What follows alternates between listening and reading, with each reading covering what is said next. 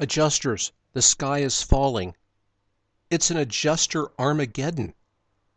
A recent Washington State Appellate Court opinion has sanctified the ability of bad faith attorneys to name individual adjusters as additional defendants, along with their insurance company employers, in bad faith lawsuits.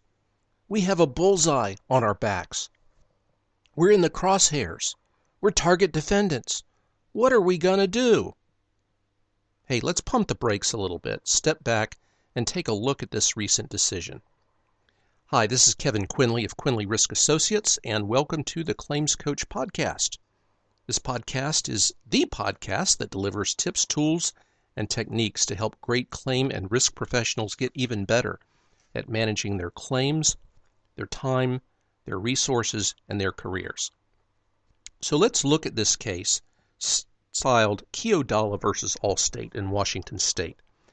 According to the published opinion in Keodalah, we see the following features. Number one, let me step back. This is a two-vehicle accident at a controlled intersection.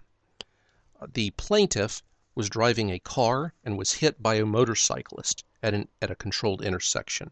According to the published opinion, the tortfeasor, the motorcyclist, was going between 70 and 74 miles an hour in a 30-mile-an-hour zone. Okay, number one.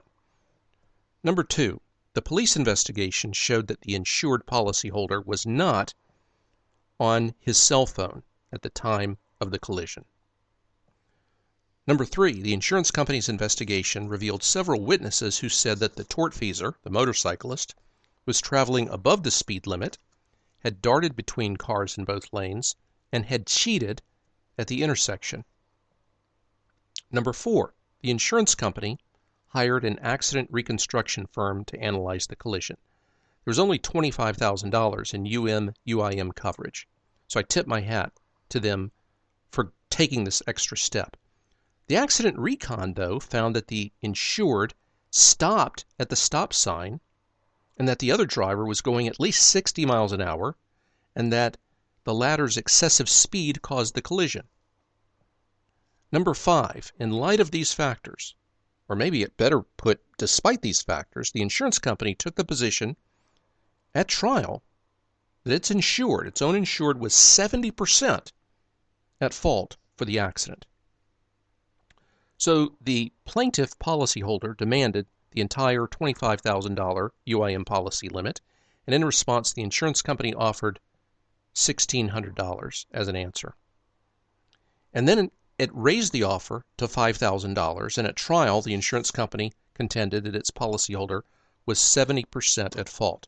Okay, those in very broad brush strokes are the facts and features as to liability. So I don't think you have to be a board-certified attorney. I don't think you have to be an attorney at all. I don't think you have to be a seasoned 20-year claims person. I don't think you have to have an MBA or an engineering degree to say that based on the facts as presented in the judge's opinion, which admittedly may be selective, liability would appear to be as close to a no-brainer as possible, given the witness's testimony, the accident reconstruction testimony, the insured's testimony. No reasonable adjuster would likely assess liability on the part of its insured, much less 70% responsibility for the accident. So there's been a lot of hand-wringing about Keodalah. There's been a lot of suggestions on how to adapt to Keodalah. But I think what's been lost in a lot of the commentary and discussion are a couple of obvious things. First of all, the takeaway is explain the basis for any settlement offers. In Keodalah, the plaintiff policyholder demanded the $25,000 UIM limit. In response, the insurance company offered $1,600 to settle and said that based on that assessment of 70% at fault, that $1,600 was adequate. Now, Keodalah came back and asked the insurance company to explain its evaluation. Its response, it increased its offer from $1,600 to $5,000. Of course, notching up the offer from $1,600 to $5,000 does not explain the insurer's liability assessment. In fact, in the absence of any explanation or a compelling rationale, it suggests lowballing. So I think one key takeaway is when an insurance company makes an offer less than a policy limit demand, or even less than the demand, provide an explanation, preferably written, for the lower offer. This could be talking points with regard to liability, although I'm hard-pressed to see what they could be here. Maybe they're talking points with regard to the reasonableness of the damages. The specials and medicals were built up. There could be talking points with regard to causal relationship or lack thereof between the damages and the motor vehicle accident.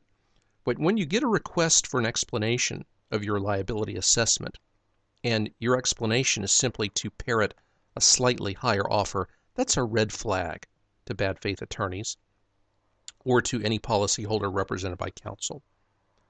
A second key takeaway, not to overlook the obvious, is to take reasoned liability positions based on facts. Often overlooked in all of the hand-wringing and post-mortem over Keodalah is the fact that the fact pattern driving this case pointed to some fairly simple steps that the insurance company, that the adjuster could have taken to insulate himself or herself as a target defendant. Namely, heeding the facts of the case pointing to clear liability on the tortfeasor's part, and or responding to a request for an explanation by articulating the rationale for what the plaintiff sees as a lowball settlement offer. So hey, adjusters, one way to avoid being named as a defendant in a bad faith lawsuit, it's kind of simplistic. Don't engage in bad faith. Don't take ridiculous stances on liability assessments. Read and heed the facts. You've got the police report, you've got the witnesses, you've got the insured, and you've got an accident reconstructionist, all pointing toward the same conclusion, i.e., that fault lie totally with the adverse party, the tortfeasor, in a UM/UIM claim. If you're going to say that there's 70% liability or any liability on the part of your insured, you better have compelling reasons to do so and communicate those reasons. Read and heed the facts. Articulate a rationale for settlement offers. And when you're asked for an explanation for your liability assessment and you come back with a higher offer, that is not an explanation. Hey, if you like the content here, please subscribe to the Claims Coach podcast on iTunes and leave a review.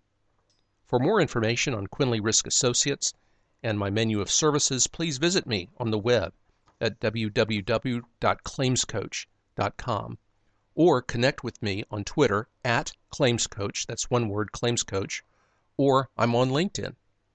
Thanks for listening, and be sure to check back for future claims and risk management resources from Quinley Risk Associates.